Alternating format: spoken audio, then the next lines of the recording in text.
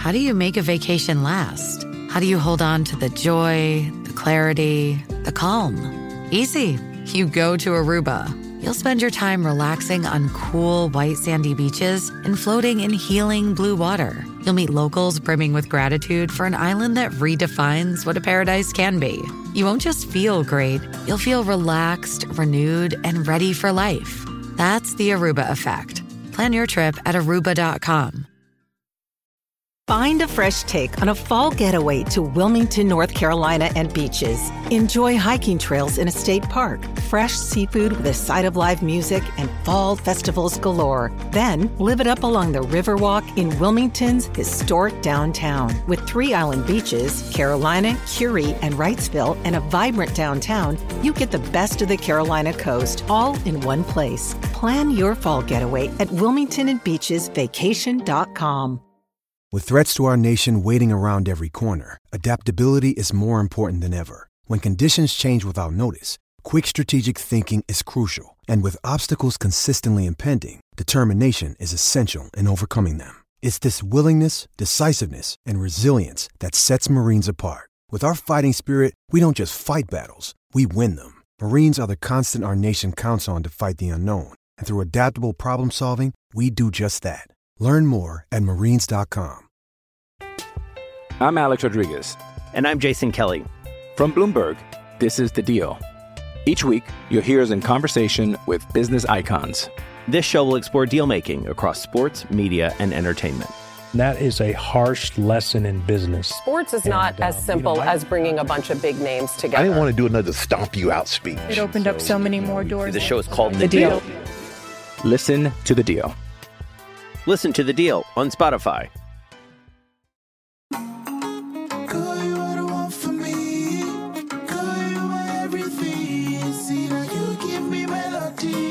Hello, everyone, and welcome to the Full Press Fantasy Pod, part of Full Press Coverage. My name is Kyle Senra, and joining me is my co-host, Brad Harvin.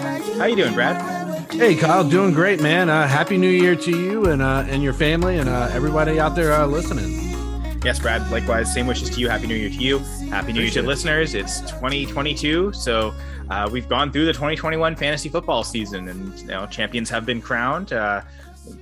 Unfortunately, you get one champion per league, so a lot of other people aren't so happy, but that's the nature of the competition, right? If it was so easy to win and everyone won every league every year, we wouldn't find it so fun. So it's a lot of depressing nights losing, but for those that managed to win their leagues, the victory is all that sweeter. So congrats to everyone who did manage to win their leagues, and hopefully we helped in any way, shape at all. I know that's Brad and I. It's kind of what we want to do. We're here to help and talk fantasy.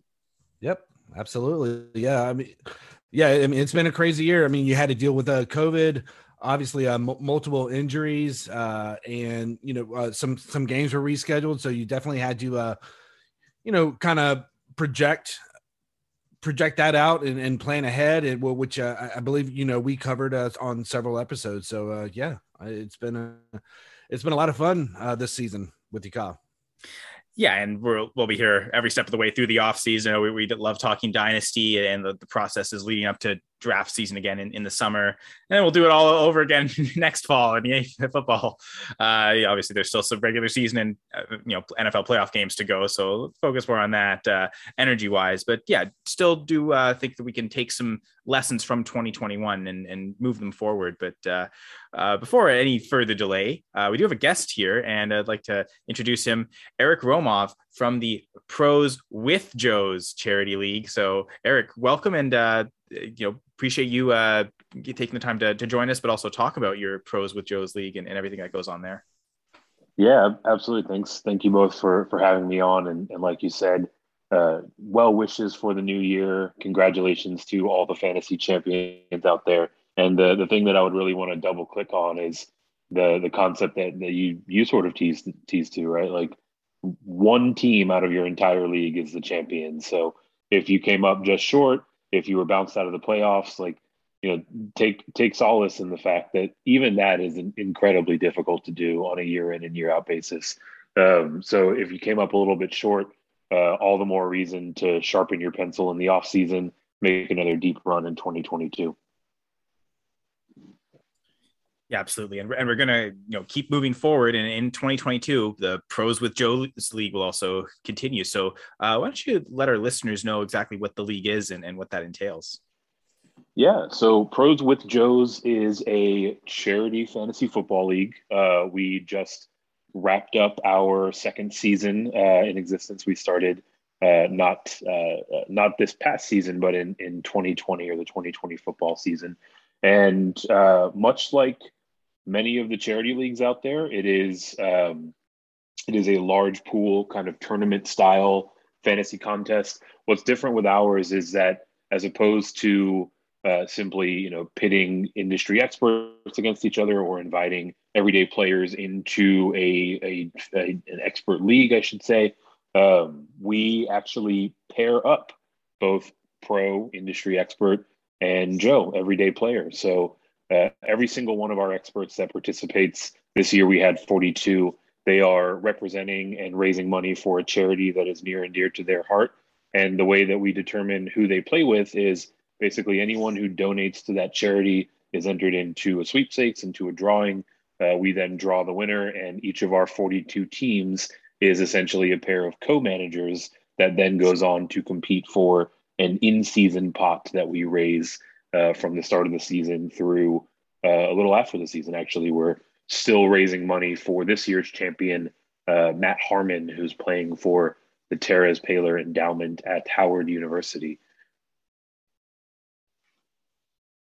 Yeah, so first off, I mean, any charity leagues I think are definitely, we play fantasy football and there's a lot of money involved, but from the, and we all enjoy it. Like we get so much pleasure, just the fantasy aspect, that the one thing we can do for having such a great opportunity to be in this community industry is to give back. And like you're saying, like each of the 42 pros, quote unquote, had their own charity. So not only is raising funds for those charities with the sweepstakes entries, but raising awareness for all those different charities, and the platform that you have with Pros with Joe's just helps highlight all these different causes that exist. And that's a great thing.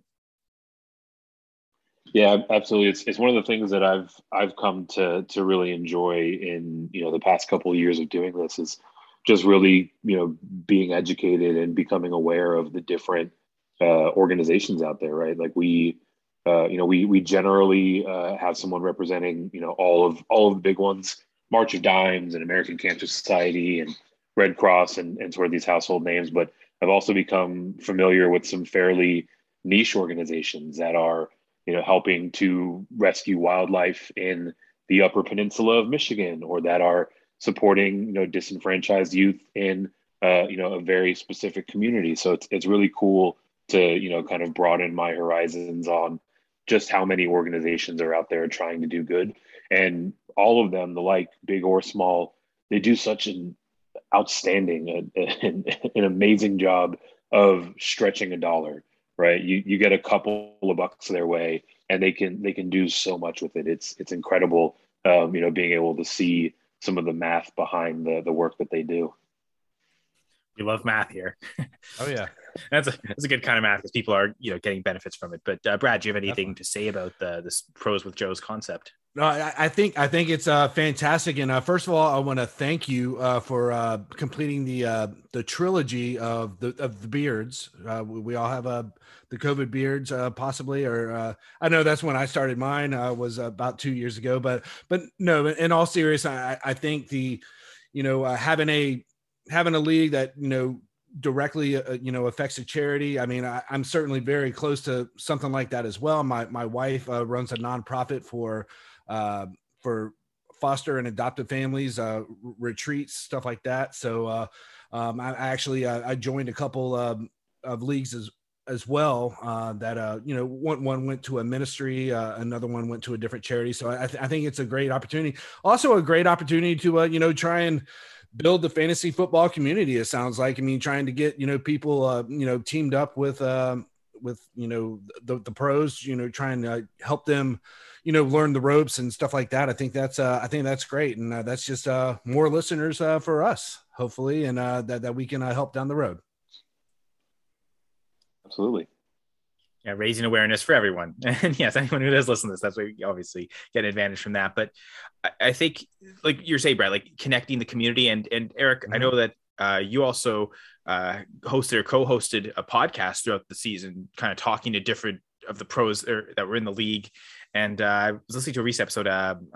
Dan Klaskins. Yeah, Dan Klaskins. I think he mentioned he had never co-managed before in his decades of playing fantasy football. So like even just opening that experience to some of the more seasoned veteran pros seemed like that was kind of fun to and let the everyday Joe connect with him and see what the inside of a team building from some of these big renowned experts. Definitely. Yeah, it's really interesting. We went on in that episode to talk about how he and I both find interesting and almost have a table stakes item where each of the leagues we participate in has some different wrinkle, a different format, a different scoring system, a different rule. So while this is his only co-managed team, he grew to appreciate that this is the only team of his dozens and dozens that he now has to chat with someone about decisions and gets that input. And it's actually been kind of an interesting bit of feedback that I've gotten from a lot of our pros, just how much they welcome the outside opinion or the opinion of their co-manager in this process, right? We talked about math a little bit earlier. We can all get kind of stuck in a silo or in a vacuum of, analyzing things and looking over the data over and over again. And just in a fresh perspective can really, kind of broaden their perspective and help them, see the forest through the trees, so to speak. So Dan definitely shared a sentiment along those lines. And I've heard that from a lot of our pros over the years. So you mentioned you're still raising funds for this year. So where can people go to help to contribute and donate to the Pros with Joes? Yeah. Easiest way to do it. If you check us out on Twitter at Pros with Joes, pinned up there at the top is a link to our fundraiser page, our in-season fundraiser that runs through this coming Monday at midnight. So that is the money that we've raised throughout the regular season, and that will go to this year's champion, Matt Harmon, who's raising money for an endowment, a scholarship in one of his colleagues' name from Yahoo Sports, Terrence Paler. Or you can go directly to our website, proswithjoes.com. Up there in the top banner, there's a button that says donate. It'll route you to the same page. So either of those are there. As you're there, give a little, give a lot, whatever you can spare. Generally speaking, you won't miss it, and you'll probably feel pretty good about yourself after you do it, and it goes to a great cause. So if you are so inclined, please do consider supporting Matt's cause for the 2021 season. And we'll try and do our part, like, linking the Pros with Joe's account whenever we tweet out about this episode, or even in the podcast descriptions, I'll maybe try and link that website page to where people could donate just to help people out and find it. Cause among a lot of great causes you can find there, but certainly trying to raise money for Matt's charity and then that scholarship. Again, great causes can come in all sorts of different forms, and someone will deservingly get that money somewhere. So Absolutely. Yeah, appreciate that. Appreciate Eric for coming on and talking about that. That's really great. Absolutely. Thanks for sharing your platform with me. It really goes a long way in getting the word out there. Hey, it's Kaylee Cuoco for Priceline. Ready to go to your happy place for a happy price? Well, why didn't you say so? Just download the Priceline app right now and save up to 60% on hotels. So whether it's Cousin Kevin's Kazoo Concert in Kansas City, go Kevin, or Becky's Bachelorette Bash in Bermuda, you never have to miss a trip ever again. So download the Priceline app today. Your savings are waiting. Go to your happy place for a happy price. Go to your happy price, Priceline. We're now in 2022, but we can still look back on the 2021 fantasy season, and we can take some things away from that. And so one of the things I invited both Brad and Eric to do is for all of us to talk about one team in particular that did really well and what went right, and then one team where things went wrong. And then also we're going to try and draw some more general lessons from all that. I try to do that on this show is, okay, talk about specific subjects. What can we draw larger from that? Something we're kind of used to doing anyway, Brad. I hope we do a good job of that. Yeah. I'll fall first on the sword because we're talking about charity leagues, and we'll start with the bad. I think we want to end with the good, the title chasing at the end. So I'll start off falling on the grenade of the bad things, so people get the good bad impression of me first. But charity leagues and the fantasy coaches in the summer did a charity league and also a charity pot-a-thon to raise money for the Humane Society, and helping a lot of animals out. And that's just as worthy a cause as helping out humans. We all share this planet as creatures and species, so helping each other out when we can. Anyway, and so obviously I was glad to donate to that money and donate my time, because I didn't win anything. Pretty bad. I think I won 4 games. I think I went like 4-10, and it's a little bit of a wrinkle because I'm always big on scoring settings. I'm drafting and trying strategies out based on what the scoring settings are saying. The super flex league, tight end premium, but also running backs got more points per reception than wide receivers. So my whole thing going to this draft was, I think I'm going to fade wide receiver, which I got my first wide receiver I drafted. I went back and looked at the draft board. 9th round, I drafted Brandon Cooks. That's actually probably pretty good value for a wide receiver. But then 10th round, Robbie Anderson, 12th round, Curtis Samuel. Like, my wide receiver depth was just awful. And I made I think my best free agent pickups in the season were like Christian Kirk and Brandon Ayuk. So I was able to kind of just get like to a passable level at wide receiver. Like, Kirk was probably the best value receiver I had all year, and I picked him up as a free agent for free, basically. Like, that's value there, right? So I went maybe too extreme on the value of okay, this is a draft to fade wide receiver. I think I pushed that too hard. I look back, like, 5th round, Travis Etienne, and 6th round, Trey Lance. Like, I don't think I got a start out of either of those 2 players this season. And, that's 2 pretty important picks, 5th and 6th round. Those should be like close to every week starters. And yeah, I got some extra value from Cooks in the 9th, but it didn't make up for basically wasting those 2 picks. The Trey Lance thing, I was maybe a little too aggressive on the rookie quarterbacks this year in general, redraft or dynasty. And then it kind of hurt me here. I took Daniel Jones, and that was basically the 1-2 punch. But the reason the league's called the secret play is because every week there's 2 to 3 managers, and it changed week to week, who were the quote unquote secret play. If you, as the manager, won your week as a secret play, you got to then force a trade with your opponent. It had to be the same position, and it had to both be starters. So it had to be 2 players switched that were both in the starting lineups. But in terms of like having success in this league, it was super important to win those weeks, to be able to steal players. And I didn't win any of my weeks. I only won 4 weeks, right? So clearly didn't do so well. And I never won the week where I was the secret player. I think I had 2 or 3 opportunities through the season. I remember the one week where I was playing against the Justin Jefferson manager. I almost had it. I was kind of like, I might get Justin Jefferson on my team, but no. And I think part of, for this league, that was key to improving your teams, not just through the waiver wires, and you could make trades as well. But it was really through winning those secret play weeks. And I actually lost. I started my draft, Travis Kelce, Dak Prescott, and I lost Dak in the middle of the season, losing a secret play week. So it was kind of really important and key. But I look back and, my draft wasn't great. And, if you don't do great in draft and a redraft, it's really tough to kind of work your way through the waiver wire and trades to build your way back up. And I had some good running backs. And again, Travis Kelce was a decent pick, maybe not the league winning difference maker we would have hoped as a 1st round pick, but I had some all right plays, but just not enough depth to when it really mattered, when I was losing Dak Prescott, having that wake up that morning. Okay, Dak Prescott has been traded for Teddy Bridgewater. That wasn't really good. And that really sunk my team. But yeah, so in this league, it was all about obviously winning as much as you could, like every week, but winning the key weeks and not losing the key weeks, which you didn't really know. You never knew if you were going up against the secret play, right? I mean, you knew if you were the secret play that week, but you never really knew if you were going up against it. So that was kind of the tricky aspect too. So that's my team that again went 4-10 in the Fantasy Coaches Secret Play. And I, again, shout out to Coach Steve, Coach Gibbs for organizing that charity league for the Humane Society. So Eric, as our guest, do you want to go next? Yeah. So I guess where I stepped in it in this last season wasn't exclusively isolated to a single league.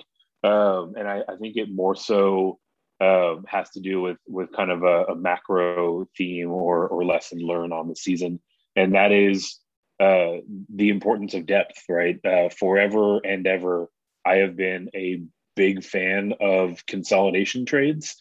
And in this year, more than any, it seemed like every time I made a consolidation trade, I would immediately lose out on one of my starters and woefully miss the depth that I just traded away, right? So a lot of the teams that I had that missed the playoffs or that made it in and were immediately bounced out were ones that like everybody, we're dealing with player availability, injuries, COVID issues. And, while having that upside player on my roster, played somewhat of a role in me getting there, having to run them out alongside a replacement level or worse player that I, picked up off the scrap heap was ultimately the death nail for my season on those teams. And, conversely, the teams where I wasn't successful in pulling off that trade or, bided my time a little bit more and kind of stood put with my depth were the ones that made deeper runs. So, that's something that I think we hear a lot, that, depth is material to your fortunes in fantasy. But, specifically over these last few years really can be make or break. And I was bit by that a couple of times. The other thing that comes to mind is we all do a lot of drafts. We seem to have more and more teams every single year. And I've kind of gotten into this bad habit where as I get into my last couple of drafts of the season, I'll start reaching for players just because I don't have any exposure to them. Guys where I'll be sitting around the 5th round and it's like, I don't have any Allen Robinson yet. Yeah, let's give it a go. And then my Allen Robinson team is bottomed out, right? So I am a proponent of, balancing exposures across your portfolio of teams, but don't just do something for, the sake of trying something different, right? Make sure that, if that's a, kind of a tiebreaker or a hair splitter, that's fine. But, ultimately stick to your board, right? You've worked all off season in analyzing and determining the players that you want to target, and don't break from that just for the sake of trying something new and mixing it up a little bit. I get like that too. Okay, the last redraft league or two, it's always like, the last one. Yeah.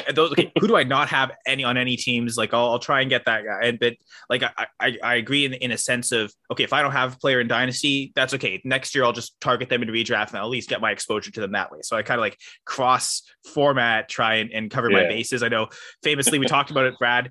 How much Juju Smith-Schuster I had in redraft leagues, which is great to have, because I had, I think I talked about like all my Deontay Johnson shares are in Dynasty and all my Juju shares are in redraft, but it balances itself out. And now I got Deontay on some Dynasty teams and he did pretty good. And all the Juju redraft teams, well, they're done. They're redraft. It's done. So I don't have to worry about having, wasting my Juju picks. It's funny because that secret play was one of the leagues where I didn't reach on Juju and still didn't work for me. Gotcha. So. But Brad, any fortunate stories for you in fantasy this year? Well, truthfully, it's going to sound, similar. It's going to sound like a broken record. It's the lack of depth. It was most prominent was the standard league that I talked about, which was very touchdown heavy driven. I think I did so many mock drafts. I did so many other redrafts that were PPR. I think it kind of messed with my head because I was actually going for a dynasty in this league. I won it the last 2 years, always had got to get those guys that are going to score the touchdowns. And I feel like I did that early on. I went Derrick Henry and CEH. But I think where I messed up was thinking about Hockenson and sure, he got the volume at certain times, but he didn't really get in the end zone that much. I could have gotten Mark Andrews, kind of missed up there. But really the going back to the depth thing for, 5-6 weeks, and obviously lost all 5 of those 5 or 6 weeks. I had Kyler Murray, Derrick Henry, and CEH all out at the same time, which not really having any backups. Kind of reaching for Hockenson possibly in a standard league where I did. I want to say I went 5th with him. I missed out on a possible solid wide receiver. I had Thielen. Of course, he had a few weeks where he missed, but I mean he was obviously touchdown driven. He had he could score a little bit, but I missed out on that opportunity. So really, just at that second wide receiver spot and the tight end just wasn't getting any touchdown production. I think the other thing that kind of suffered that caused me to suffer a little bit in that league, it was focusing on Kyler Murray. I mean, I love watching the guy play, but I think I focused too much on his possible rushing upside, which was considerably down this year compared to other seasons, and of course, obviously him missing some games. So I think when I go back to that league next year, which I keep telling myself I'm not going to do it because it's kind of a lame league. There's no trading or anything like that, but I know I'll get sucked into it, and I'll just have to have a better, understanding of, focusing on those guys who I feel are going to get the touchdowns, get back on that saddle and try and reclaim my prize. But really, once those injuries came, I was pretty much decimated. I mean, I was forced to play like Cortland Sutton, Brandon Ayuk when he wasn't getting hardly any targets at the wide receiver. So, I mean, it was a bad few weeks there for me. And I was sad to see the crown go away from me, but 2022 is around the corner. So start doing my homework now. I missed out on a three-peat as well this year. So I feel you, Brad, but I think like just to specifically touch on Kyler Murray, did you have thoughts of like, maybe not have him ranked as the QB1, but I'm guessing you were thinking he has a decent enough percentage chance to be the QB1 at the end of the season, right? Like I want to say Allen went early, and actually the guy who won the whole thing, he drafted him I want to say in the first round, which is actually kind of surprising, but in a standard league I guess it kind of makes sense. I mean, with his rushing upside, and I want to say I took Kyler as the second quarterback overall, but yeah, I'm just like thinking, and like I said, touchdown driven, you get 6 points for a passing touchdown instead of 4 in some of the PPR and most of the PPR leagues. So kind of that mindset, would have been better for me to hold off and, get a Rodgers or a Brady, obviously. I mean, of course, hindsight's 2020, but, get somebody who's gonna, obviously be available, be durable, not take chances, run the ball and getting hurt. So, I mean, kind of went away from that. So, I mean, and pretty much my plan, because last year, like I said, I won. I did have Rodgers as my quarterback along with Derrick Henry. But, yeah, I mean, I think I just kind of I thought – and at the beginning of the year, I mean, it looked like the Cardinals were, a legit team. I mean, they were – the offense was looking good. There were slumps here and there, but obviously it didn't really start slumping until the end of the year there. And, I mean, they're still going to – possibly be limping into the playoffs. And a lot of that has to do with the quarterback play and what's been going on there. So, yeah. Yeah. Like, even if you didn't wait as long to get to the Brady Rodgers range, if you had waited a round or two, taken Herbert, perhaps. Sure. Like, yeah. Even that, you could have got an extra second round pick and, but again, it's, you might have not, you might have passed on Murray and taken another running back who got hurt too, right? Or another player that also got injured. So as much as we can kind of sit back and, what strategy work, what positions to target, at the end of the day, it is still about taking the right positions. Cause like you were saying, like, going Josh Allen in the first round in a single quarterback league, that's like, in our day and age of so much super flex, we're all really kind of conditioned to say, like, you're not taking quarterbacks in the first round. No way. Right. And, it didn't matter, because, obviously he didn't win the league because he went Josh Allen in the first round. That other manager won the league because they probably nailed a lot of their other picks and had other really solid pieces throughout, and probably made some good waiver moves throughout as well. You can't, you're never going to just win in the draft, but certainly like a move like that, you could look at it and see like, oh, that'd be something almost, you might lose your draft if you reach too early on the quarterback in the first round. But how many first round picks this year didn't pay off? I mean, like I know you went Derrick Henry in the first round, and until he got hurt, he was amazing. He was a true absolutely. Difference maker, where he was outscoring every other running back by a decent enough margin, almost kind of like what Jonathan Taylor's done the second half of the season. Yeah. So like, even it's tough to say Henry's a big miss, but like the other guys that got hurt, like McCaffrey, I think played less games than Henry this year. Mm-hmm. Zeke really didn't step up to be the number one guy. Dalvin Cook stopped catching passes this year, a much lower reception total than what we'd seen. I guess in a standard league, that doesn't really matter, but you're still less yards accumulated. So there were a lot of first round picks that failed. Mm-hmm. So Josh Allen, even though you think maybe a reach from that position standpoint, at least he was producing the points, and I believe is the quarterback one on the year. So, I mean, if you're going to reach on the quarterback in the first round, they better finish as the QB1. The other one. Yeah, exactly. Eric, did you have any thoughts about any of the three leagues that we all discussed? Any big takeaways from all that? Yeah, the thing that came to mind a moment ago, back to the Kyler Murray conversation, is I randomly ended up with a lot of Kyler Murray this year, and usually I'm one to wait on quarterbacks. It's very much so, the kind of in vogue strategy that most people take, and maybe that's another lesson to kind of glean out of this, right? Like at a certain point, rules like wait on quarterback or, a running back draft strategy or whatever it might be, like at a certain point, value trumps all of that, right? So, I would kind of went in intending to wait for a longer period of time on my quarterback, but, look up in the 6th, 7th round of a redraft league and there's Kyler Murray staring at you.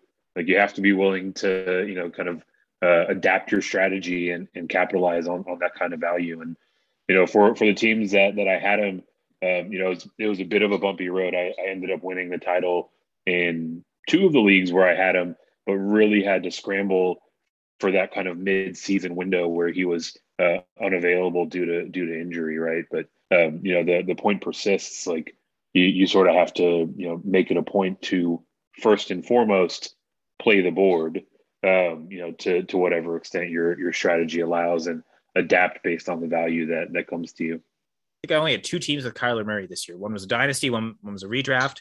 I actually ended up winning the dynasty league, and just with that mid-season, like how to get quarterbacks. I remember trading 2/3 to get Taylor Heineke.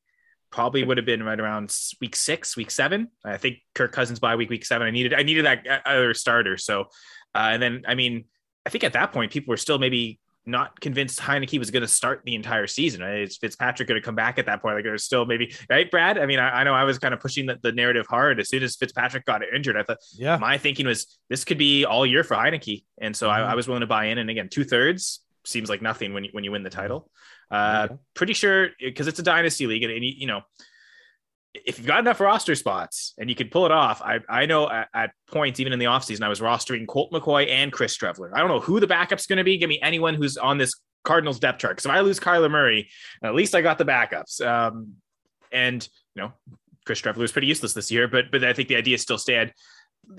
I might hold Colt McCoy going into this offseason. I'm usually in dynasty, even in Superflex, those backup quarterbacks, like you could probably gain someone else for free who also is a backup quarterback. So it's not really worth holding. You never know who's going to get the jobs. Colt McCoy could lose his backup job, right? But I think that's one where, because Kyler Murray is important enough, I might hold Colt McCoy. And it's just, again, we're circling back to this conversation, depth.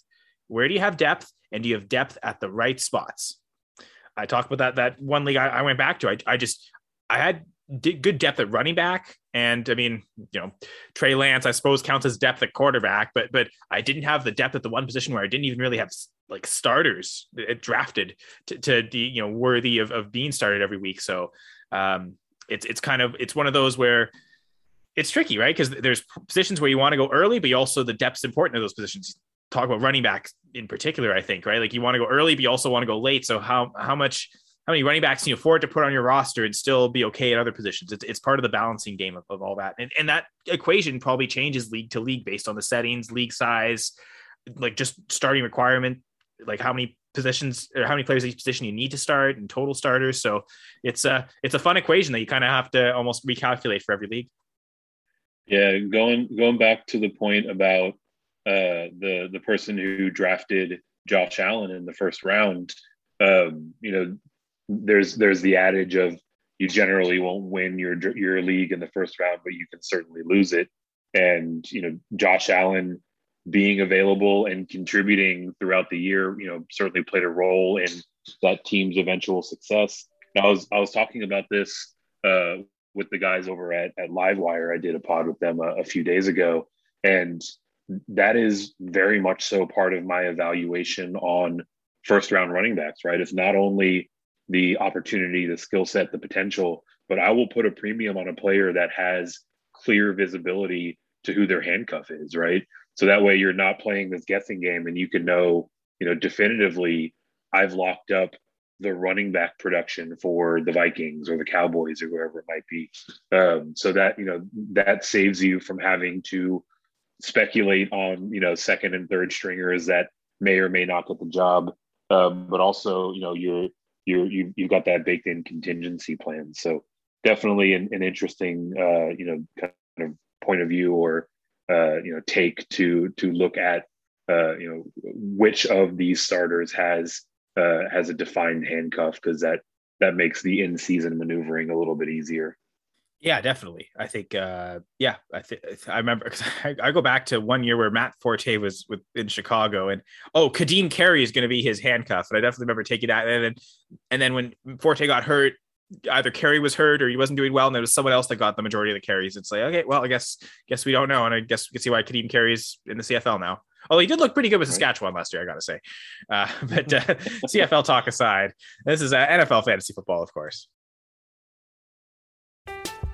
I'm Alex Rodriguez. And I'm Jason Kelly. From Bloomberg, this is The Deal. Each week, you'll hear us in conversation with business icons. This show will explore deal-making across sports, media, and entertainment. That is a harsh lesson in business. Sports is not as simple as bringing a bunch of big names together. I didn't want to do another stomp you out speech. It opened up so many more doors. The show is called The Deal. Listen to The Deal. Listen to The Deal on Spotify. Brad, did you have anything to add? We're talking about all these depressing teams that let us down. Nothing else really. I mean, I'm ready to move on to some positivity here, Kyle. What do you got for me? Well, again, I think it'll be nice, and we'll let the guest go first. So, Eric, why don't you brighten our day and talk about a team where things went right for you and why things went right, and what some good decisions that you made that contributed. Yeah.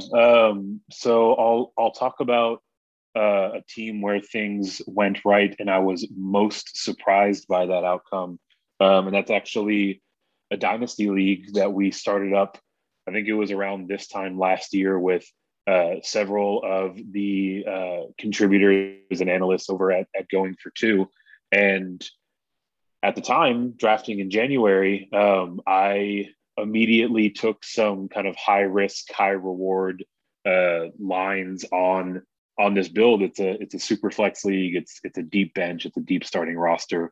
And I went out and speculated on Taysom Hill getting this job immediately, or on Aaron Rodgers leaving and Jordan Love being an asset from the get-go, so on and so forth, to the point where a few weeks into the season, it looked like I was immediately in rebuild mode. There was not a whole lot to be excited about on this roster. I had a couple of decent pieces, but most of my pieces were younger and, a bit more speculative in nature. And as opposed to, it's kind of throwing my hands up, maybe trying to trade off some assets for draft picks in years to come, I just continued to churn the bench, right? It is a deep league. It is an experts league. So there's not a whole lot out there, but anytime that, someone's handcuff or someone's backup was out there on the wire, anytime that there was maybe a developmental player that wasn't getting a whole lot of run now, but could have, opportunity down the road or in years to come, just really made it a point to try to continue to turn over that bench and add as many pieces as I could. And suddenly things started to break in my favor, right? Jonathan Taylor started to really pick up around, week 4 or 5. Brandon Ayuk came back to life. T. Higgins started to pump it up. And all of a sudden I made my way to the championship game. I proceeded to get boat raced by Jeff Lambert, but nonetheless, I was, sitting looking at this team 2 or 3 weeks in, thinking that, I was in the first year of a 3-year process or so. And because I made it a point to stay disciplined and look for guys that could have opportunity if the ball bounces the right way, was able to plug in pieces like Freeman, like Devonta Freeman on my bench. Tony Pollard, as he started to pick up, he was a player that I acquired by way of trade. So it was really more a lesson in just always, keeping a sharp eye for player acquisition and trying to find those upside plays that, could have a contributing role should things break the right way. And Jeff showing why he's the big boss at going for 2. He knows what he's doing. Absolutely. I mean, it was end to end. He easily had the best draft. He immediately came out swinging and just absolutely plowed his way through the playoffs. I want to say in our matchup specifically, he had a bit of a down week and he beat me by a good 45 points. That's a good feeling. Your down week still crushes your opponent. Sorry, Eric. Yeah. So, Brad, do you have any comments to make about Eric and just like the process through that dynasty team that he made? No, I mean, I think he showed a lot of patience, and that's what you need. I mean, one thing I fell into, I know it's not necessarily my turn yet, but was possibly trying to be a little bit too aggressive with trades and not really. I mean, I definitely pulled off some good trades, but I probably should have been a little more patient and being a hold idea with some of the players. But I mean, it really just it depends on how your roster's looking, and if something doesn't seem right, I mean, you know who you wanted going into the draft. I mean, and if you didn't get them, you could go after them, but most likely there's a player that's comparable that's actually already on your team. So, how much are you willing to give up for that? So I think just demonstrating the patience and I mean, I certainly found myself being very aggressive in one league, and I mean, it eventually paid off, but if anything, gave me some headaches as well. So, I mean, I think just, like Eric said, being patient and letting things happen is certainly a way to go. And Eric, you mentioned you're picking up the backup running backs, the injury away guys with opportunities. At any point, did you sell off any of those guys to acquire more draft capital? Yeah, it got to a point where I had just about everyone's handcuff that was still available. So as we got closer to the trade deadline, definitely moved on from some speculative pieces for future compensation. There was actually a day in particular where I traded off Gardner Minshew to the Jalen Hurts owner. And I had a second backup quarterback. It was Mitchell Trubisky to the Josh Allen owner. Pieces that, apart from that 1 week, really didn't stand to contribute to my team this year. By this point, I was starting to, kind of make the turn to where it looked like I was going to compete here in 2021. And so, everywhere that I could, flipped around these pieces to try to regain some draft capital and actually flipped those back into a package to add another piece here or there to kind of bolster my run, right? Flipped one of the draft picks that I got for Hunter Henry, who was, markedly better than my bottom of the barrel tight end, right? So I think activity and movement is really the theme, right? You have to always be taking a critical eye to your roster and, how you can potentially do something now that will better position you for a move a few weeks or even a season or so down the road. I don't think it all has to be so linear, black and white. Okay, if I'm competing, I want to buy as much. If I'm rebuilding, I want to sell as much. Like, you could do a mix of both. Like, and I mean, you proved it, right? Like, you were still willing to sell off the assets that you needed to, and we're still able to make it to the final. So as a contending team, you could still sell off pieces, get draft, and specifically talking dynasty, acquire draft capital, even if you're contending, because you can use that draft capital to, as you mentioned, package that to buy a better player than what you would have got initially. And so, like, if you, a lot of times managers will be like that. If you, as a competitor, want to buy from other competitors, you likely won't be doing it by selling them other, or I said that backwards. It's going to be very confusing, dynasty. But the idea is, as a competitor, if you want to go to another competitor, rarely are they going to actually sell you straight to you, because they know that you're competing. You almost got to go through different teams. I'm going to make a trade here to make another trade there, and you kind of.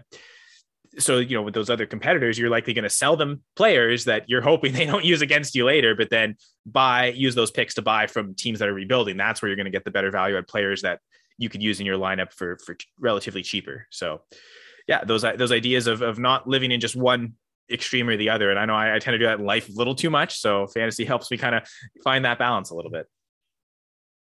Yeah, it was definitely, I mean, those are wise words, and it was sort of an organic way for it to play out with this dynasty team in particular, right?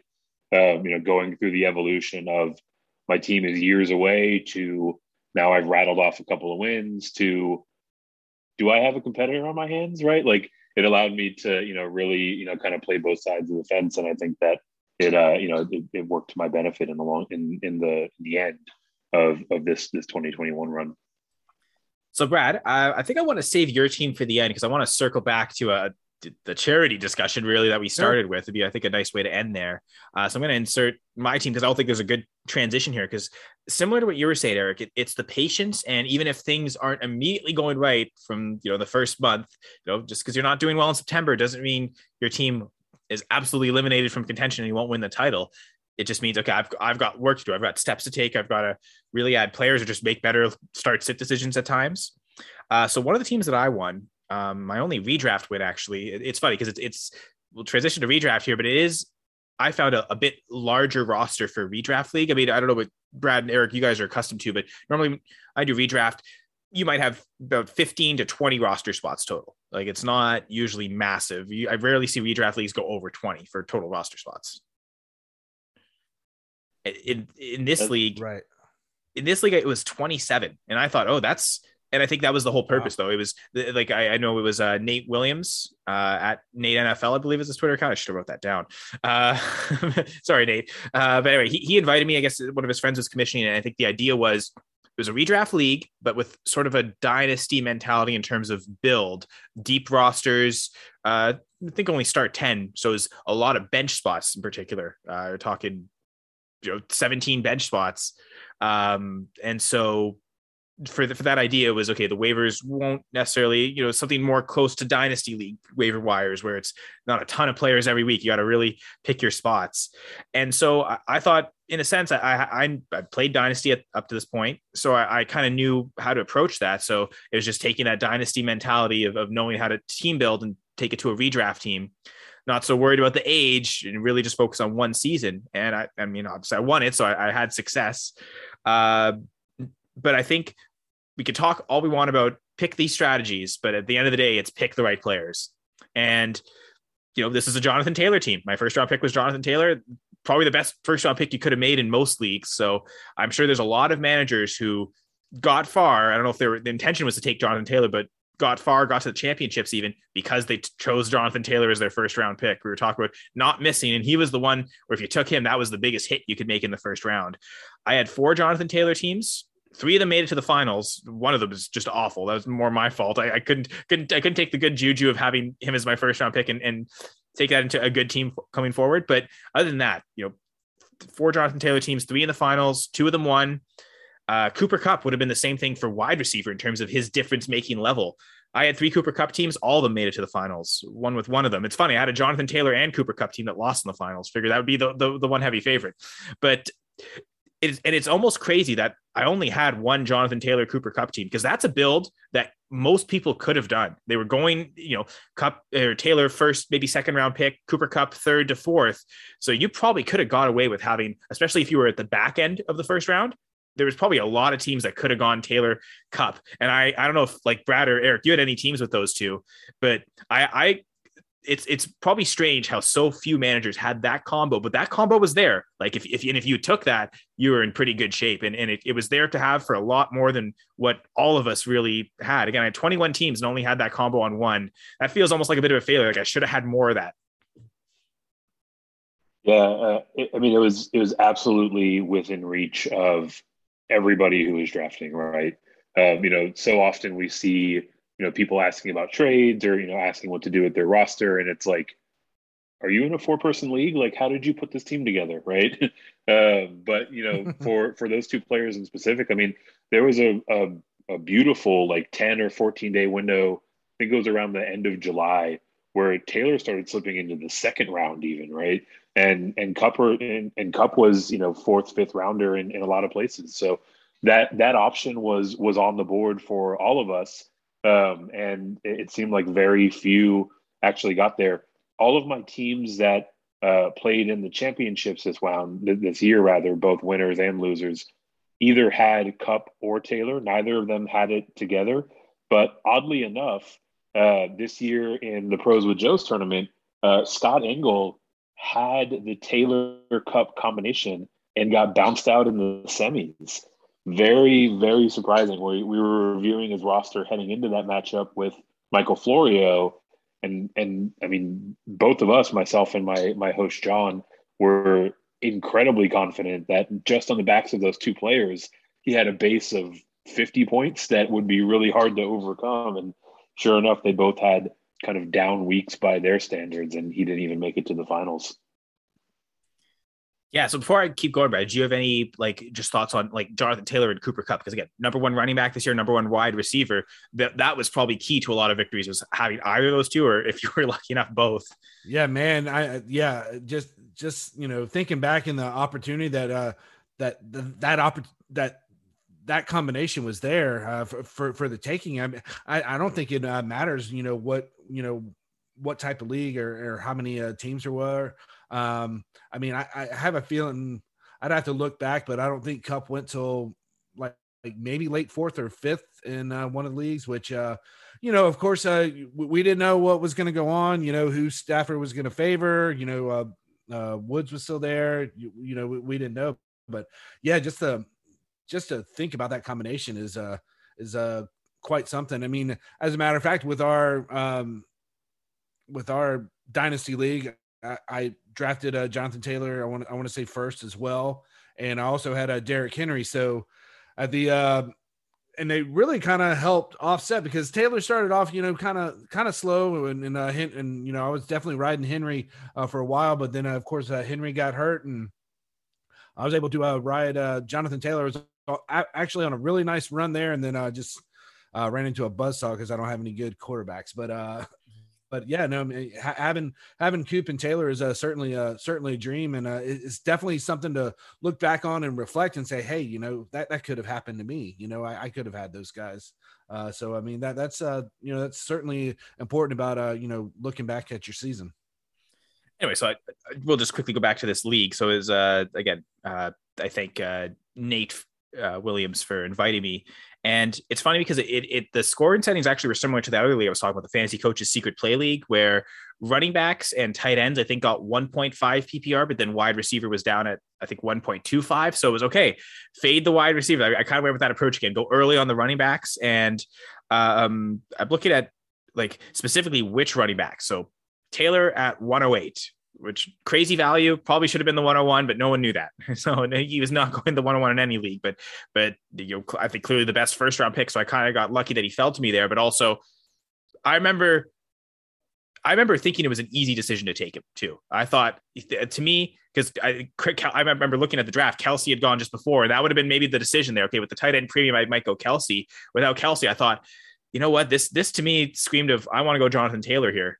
And I remember looking at that board, not really liking everyone else. So I thought it was a pretty easy decision, but I know even 108 seemed like a little, at that point, a little high, because Eric was mentioning there was times where he was even falling to the second round. So maybe just the conviction on Taylor. I was happy that I was sad. I just didn't get more of him, honestly. But it was, I think a key to the success of this team is nailing 3 running backs at 3 different points of the draft. So Jonathan Taylor in the first round, I took Devin Singletary in the 9th round. And I mean, and Darrell Williams, 19th round. And all 3 of those guys were super key to, I had a couple teams that had that trio of running back on it in the championship round. So that was seeing all those touchdowns come in, especially for Singletary and Williams. They're kind of happening at the same time. All of a sudden, okay, neither of them have found the end zone. All of a sudden, 4 touchdowns combined between them. So that was kind of a nice period. But funny that talk about the Secret Play League. This is another league where I took Travis Etienne in the 5th round. But this one, I guess I had better running back depth. I know this draft is also much deeper than that other draft. I missed on some key picks. Allen Robinson in the 3rd round, Etienne in the 5th, Juju in the 6th. And I guess the one last lesson I want to share with people, I started the season 0-3. I went back and I remember thinking, like, maybe I'm not panicking, but thinking, okay, this might not be the team I thought it was going to be as good as it was. And so started 0-3, but I just kept grinding, kind of like you were saying, Eric, just okay, head down, just keep being patient, keep doing the work you need to every week.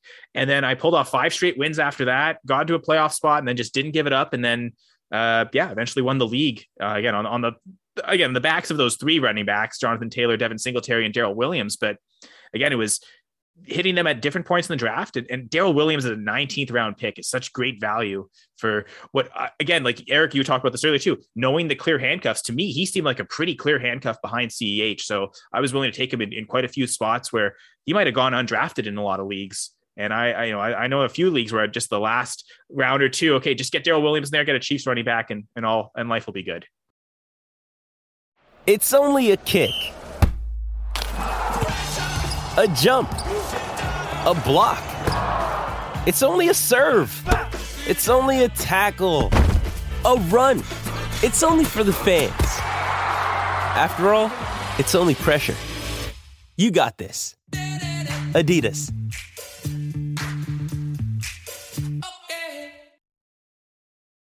Brad, did you want to talk about your team that had some success this year? Sure, I can kind of go through it here. So basically, the league that I won is the Ministry League, which I talked about before. Basically, it's the money goes to a ministry that actually, I know I'm going to say minister a lot. It actually ministers to ministers out in like remote places. So for instance, this guy, he travels to Brazil and just kind of in the woods parts of Minnesota, just ministers who are trying to build a church or whatever. And he pours into them and, shows them a good time, lets them know that they're doing a good thing. So it's actually 3 leagues and one of 3 14-team leagues. So in order to win the whole thing, you got to win your league and have more points than the other 2 guys that win their league. So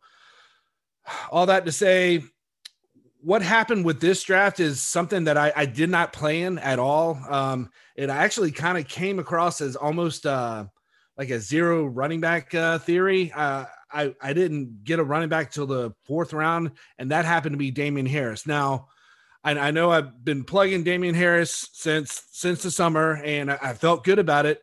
But really, he was like the only, I guess, lead back at that point because I kind of waited a little too long. I started off with Kelsey, Ridley, and Cooper. It was kind of locking up those positions. But then, like, everybody was taking all the running backs. I'm like, I thought I would get Harris, further down, and just all the running backs kind of going. It really just ended up with running back as far as selected was Harris, Devin Singletary, and Javonte Williams, which once again, I've been plugging Javonte Williams. I thought that he would eventually get the role in Denver, but of course that didn't happen. And then also it just seemed like the quarterbacks were flying off too. I felt okay with who I drafted, which was Tannehill at the time, with that offense and the new weapons and everything, but obviously that didn't work out. So really my strategy and what worked out for me this year, I know I kind of talked about,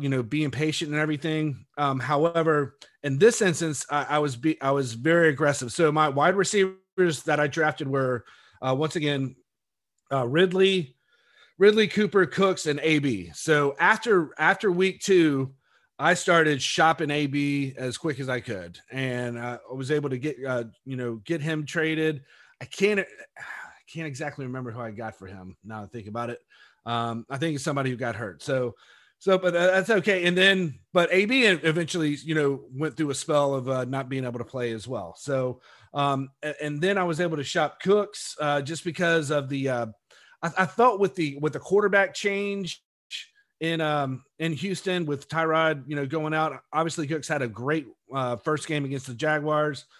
He was, the main target for the Texans, but I just felt like, Davis Mills is going in there. I'm not really sure what's going to happen. And I can shop him around. And I was able to get the guy who I wanted at running back, and that's James Conner. I felt that James Conner was going to go into Arizona, eventually take over that role. Sure, a little bit of it had to do with injury, but even when he was in a timeshare, he was finding the touchdowns week after week. I think he ended up with 17, 18 touchdowns. So that's the guy who I targeted in the draft, but somebody got him, right before me. So I felt good about getting Connor in there.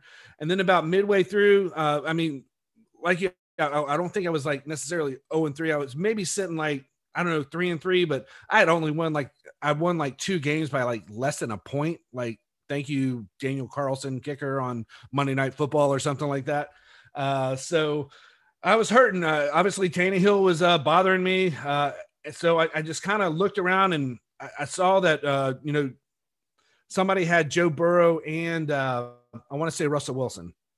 So, of course, before Wilson got hurt. So I decided to go after Burrow. I liked what he had schedule-wise in the playoffs. That's definitely something I kind of looked at. And I was and he also had Hunter Renfrow. And at the time, Renfrow was starting to, see some targets. Waller was still in the mix, so he wasn't, getting all the targets like he ended up doing later in the year. But I was able to package a deal for 2 Broncos, Javonte Williams and Cortland Sutton for Burrow and Renfrow, and that obviously saved my season. Having Burrow as the pretty much the fantasy MVP that during the playoffs. So what I learned was to get out there early. I mean, I certainly had some nice wide receivers that people would want because and a lot of that happened because of the draft. As I mentioned, a lot of the running backs went before I started selecting them, so I was able to really hedge those and get. I was able to make a move on Ridley, which I feel kind of bad because really the next week is when he called it a quits. But I kind of saw that him not traveling. I was like, that's interesting. I think I'm going to go ahead and try and shop him and see what I can get. So yeah, I mean, it was really just being aggressive and getting after it every single day.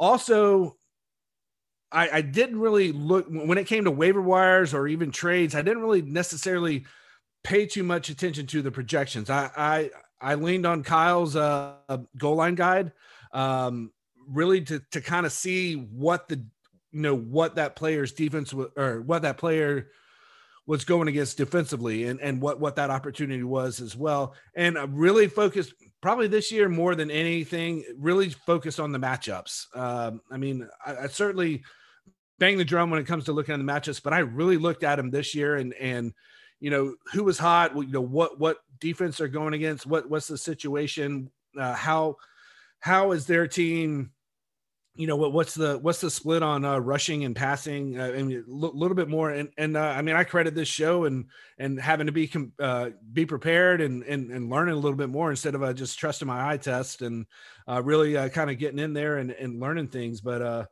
yeah, for me to come out victorious in that league, it was about being aggressive and looking at matchups. I mean, my running backs in the final week were Damian Harris, going against the Jaguars. I felt good about that. Granted, Stevenson took a couple touchdowns away from him, but I also picked up Dare Ogunbowale in Jacksonville. Reason being is he was going to be the only running back. I thought that he would get a trash TD. Sure enough, he did. To kind of help, get me over the hump there. And so, I mean, just the fact that I won a league with Dare Ogunbowale as one of my starting running backs is pretty amazing. I mean, of course, Joe Burrow was running the ship, but Dare certainly helped us out that week. But yeah, that's pretty much where I'm at with that. It's interesting because redraft, it's the draft and it's the waiver pickups and adding the free agents and turning your bench throughout the season. Those are the keys to it, but we don't necessarily talk about trading and redraft that much. And you kind of showed, Bradley, it was super key to your strategy, acquiring guys like Burrow, Renfrow, especially Burrow, how well he did in the playoffs and moving off the value you had before it was sunk cost and didn't have any value. And I think that's the key is the timing of the trades, right? You were very convicted on selling these guys, whether their value is still high, to get players that were useful to you. And you did it. You probably traded for Burrow when he was still kind of, the knee wasn't that super solid yet. He wasn't running as much. So we're maybe, I think at that point, maybe T Higgins might've been hurt too. So less weapons too. Well, right. So probably a bit of a down for Burrow, maybe on what his expectations were. Because if you had traded for Russell Wilson, this wouldn't have worked out so well. I guess maybe if you got to the final, I guess he did have a pretty good week 17, but also getting lucky at trading for the right players there, but doing it early enough when the information wasn't there. Because if we knew that Joe Burrow was going to do what he did in the fantasy playoffs, that manager wouldn't have traded you for that. So you have to do it kind of without that knowledge. You traded for Renfro before he became the target hog on the Raiders and the true alpha there. So it's those unknown situations. You got to jump on them when they're unknown, because as soon as it becomes known, those player prices go up and you can't buy them for that value anymore. So kudos to you, Brad, for having some conviction and making those trades earlier than when they weren't so obvious, because that was the time to make them. That was the only time you would have been able to get those players at that price point. Yeah, it was certainly out of my comfort zone. It's definitely something I've never really done that early and that risky, but something had to be done. I was winning games by half a point. I couldn't stomach that any longer. Yeah, it's interesting. I mean, big tip of the cap for you. The determining factor in successfully pulling off those types of moves where you're out on a limb is really being able to determine what's noise and what's signal, right? And it works both ways, right? If you're losing, is that something that's just kind of fluky and variance all landing on you at once, or is it something that you actually have to be worried about and make moves around, right? This player that maybe isn't quite off to as fast a start as most people projected, right? Is that circumstance, or is that something that is due for regression? So really high degree of difficulty in making that happen. And the player that I wanted to highlight is who you started with. He's actually my vote for fantasy MVP, and that's Damian Harris. Yeah, guy got into the box 14 times. I remember when the Patriots released Cam Newton, I was just expecting his ADP to explode, and it never moved. He stayed right around the 6th round.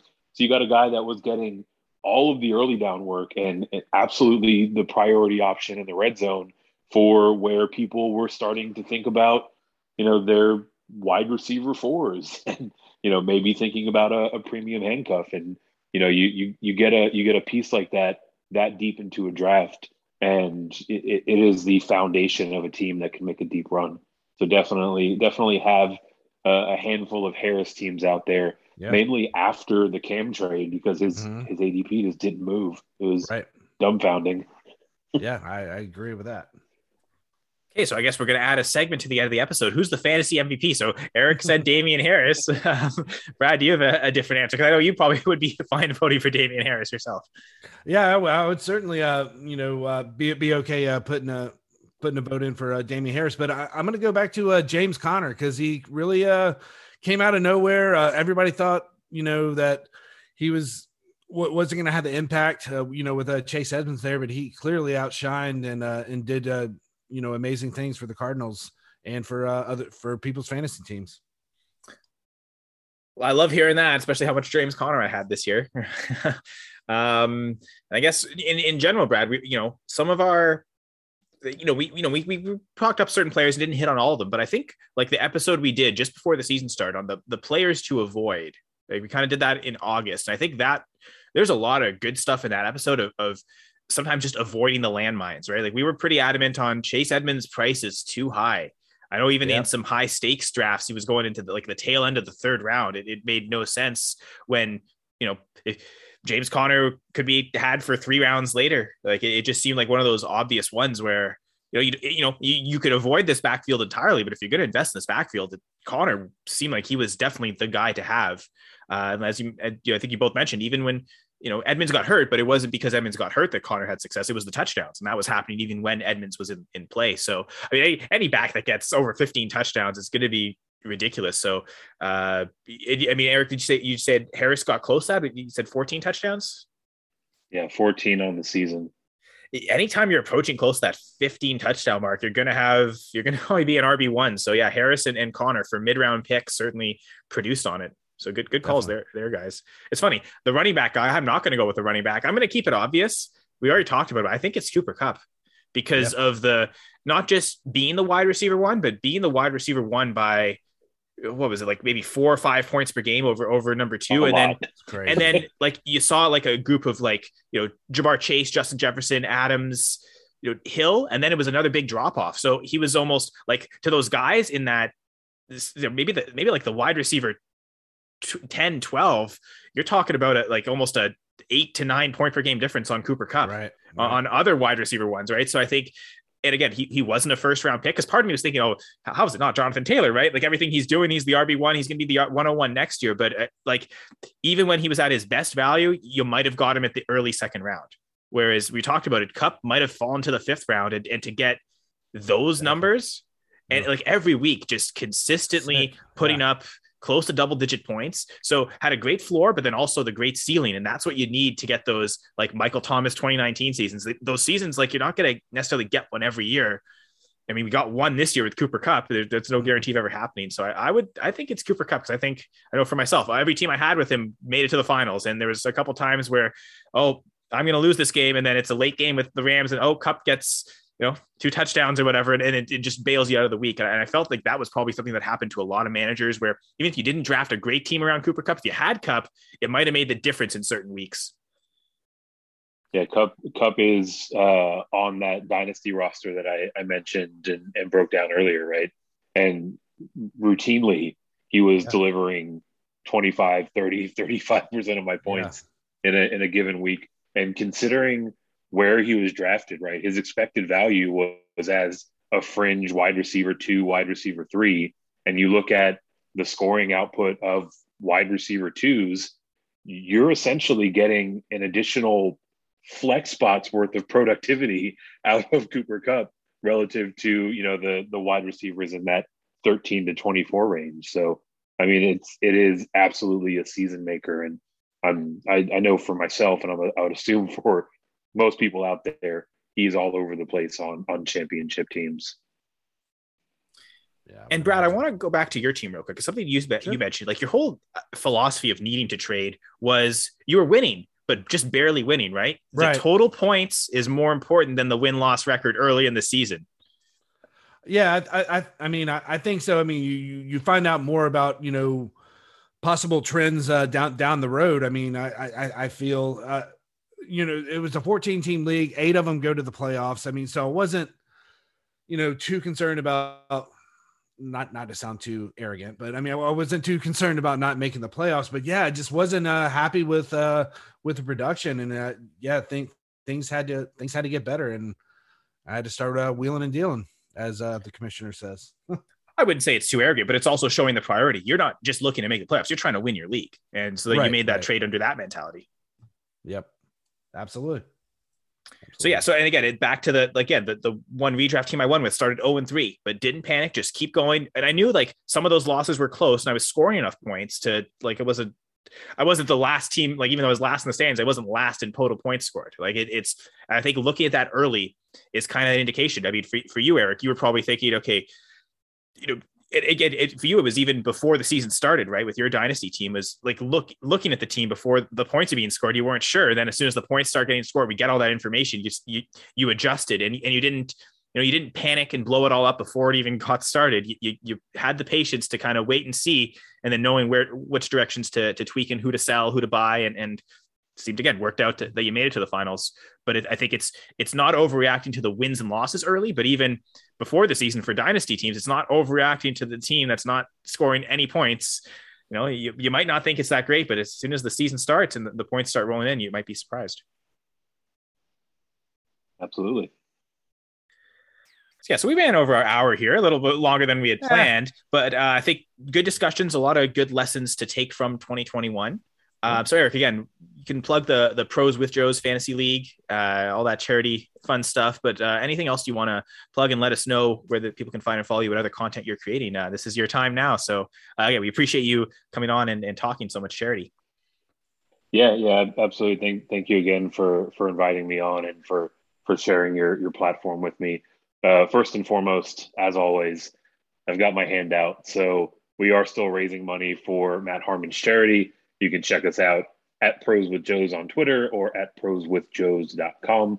We've also opened registration for year 3 on the website, proswithjoes.com. So you can go there and either fill out a form if you're interested in pre-registering, or raise your hand if you're interested in participating as an expert, as a pro, again, over at proswithjoes.com. In terms of where you can find me out there, if you want to hear me make more words, I am a co-host, or actually the host technically, of the DFS Pawn Shop, a part of the Going for Two live network. We stream every Saturday night at 10 p.m. Eastern. Myself and my compadre, Mike Holland, go game by game through the DFS slate. We're going to run all the way through the playoffs, and then we're going to pick up some off-season content after a little break following the Super Bowl.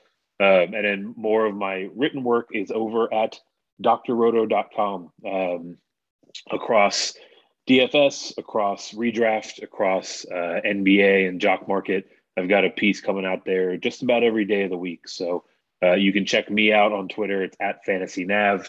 And if you scroll through the feed, you'll see all those pieces coming out, and you'll see us live on Saturday nights as part of the Going for Two live network. Love the Going for Two plugs. But yes, Brad, was there anything you wanted to say to Eric before we head out of here? No, Eric, thank you so much for joining us. We thank you for your words on our podcast here, and we look forward to having you on again and checking out your content. I appreciate it. Would love to join you again. Awesome. Yes, and speaking of content, we're here. We started 2022. We're here. Brad and I were planning to do a ton of content in the offseason, Dynasty, anything fantasy football related, and all that can be found on Twitter at FPC_fantasypod for everything that we're doing on the podcast. Also, you can follow your co-hosts individually. Brad's at the rundown_BH. I'm at Senra Says. As always, download the Full Press Coverage app, available for free on Android and iOS stores, and it gives you access to all the great Full Press Coverage content. A lot of playoff talk right now, NFL playoffs, and all the great written content. But you also have some teams already starting some draft profiles. So everything is already kind of hitting hard at Full Press Coverage. So join in, get access to all those articles, all the podcasts, access the Full Press Radio Network, again, for free on the Full Press Coverage app. So download today. Also, shout out to PA the Second on Twitter at PA_II official for letting us use the song Melody as our intro and outro music. So thank you, PA, for that. And thank you, Eric, for joining. Again, really appreciate helping out any charity. So, of course, anything that we can do to help promote Pros with Joes, we'll gladly do here. But like as Brad said, love to hear your words on the pod, and there's a lot of great content for our listeners. Yeah, thanks again for having me. It was a fun chat. And speaking of the listeners, Brad, any final thoughts for them? Yeah, we just look forward to sharing 2022 with you guys, and thanks for listening. Yes, as we navigate these NFL and fantasy football waters in 2022, we'll be with you every step of the way here on the Full Press Fantasy Pod. With the Lucky Land Slots, you can get lucky just about anywhere. This is your captain speaking. We've got clear runway and the weather's fine, but we're just going to circle up here a while and get lucky. No, nothing like that. It's just these cash prizes add up quick. So I suggest you sit back, keep your tray table upright, and start getting lucky. Play for free at LuckyLandSlots.com. Are you feeling lucky? No purchase necessary. Void where prohibited by law. 18+ terms and conditions apply. See website for details. Hello, it is Ryan, and we could all use an extra bright spot in our day, couldn't we? Just to make up for things like sitting in traffic, doing the dishes, counting your steps, all the mundane stuff. That is why I'm such a big fan of Chumba Casino. Chumba Casino has all your favorite social casino-style games that you can play for free anytime, anywhere with daily bonuses. That should brighten your day a little. Actually, a lot. So sign up now at ChumbaCasino.com. That's ChumbaCasino.com. No purchase necessary. VGW Group. Void where prohibited by law. See terms and conditions. 18+. With the Lucky Land Slots, you can get lucky just about anywhere. This is your captain speaking. We've got clear runway and the weather's fine, but we're just going to circle up here a while and get lucky. No, nothing like that. It's just these cash prizes add up quick. So I suggest you sit back, keep your tray table upright, and start getting lucky. Play for free at LuckyLandSlots.com. Are you feeling lucky? No purchase necessary. Void where prohibited by law. 18+ terms and conditions apply. See website for details. Okay, round 2. Name something that's not boring. A laundry? Ooh, a book club. Computer solitaire, huh? Ah, oh, sorry. We were looking for Chumba Casino. That's right. ChumbaCasino.com has over 100 casino-style games. Join today and play for free for your chance to redeem some serious prizes. ChumbaCasino.com. No purchase necessary. Void where prohibited by law. 18 plus terms and conditions apply. See website for details. Lucky Land Casino, asking people, what's the weirdest place you've gotten lucky? Lucky? In line at the deli, I guess? Aha, in my dentist's office. More than once, actually. Do I have to say? Yes, you do. In the car before my kids' PTA meeting. Really? Yes. Excuse me, what's the weirdest place you've gotten lucky? I never win and tell. Well, there you have it. You can get lucky anywhere, playing at LuckyLandSlots.com. Play for free right now. Are you feeling lucky? No purchase necessary. Void where prohibited by law. 18 plus. Terms and conditions apply. See website for details.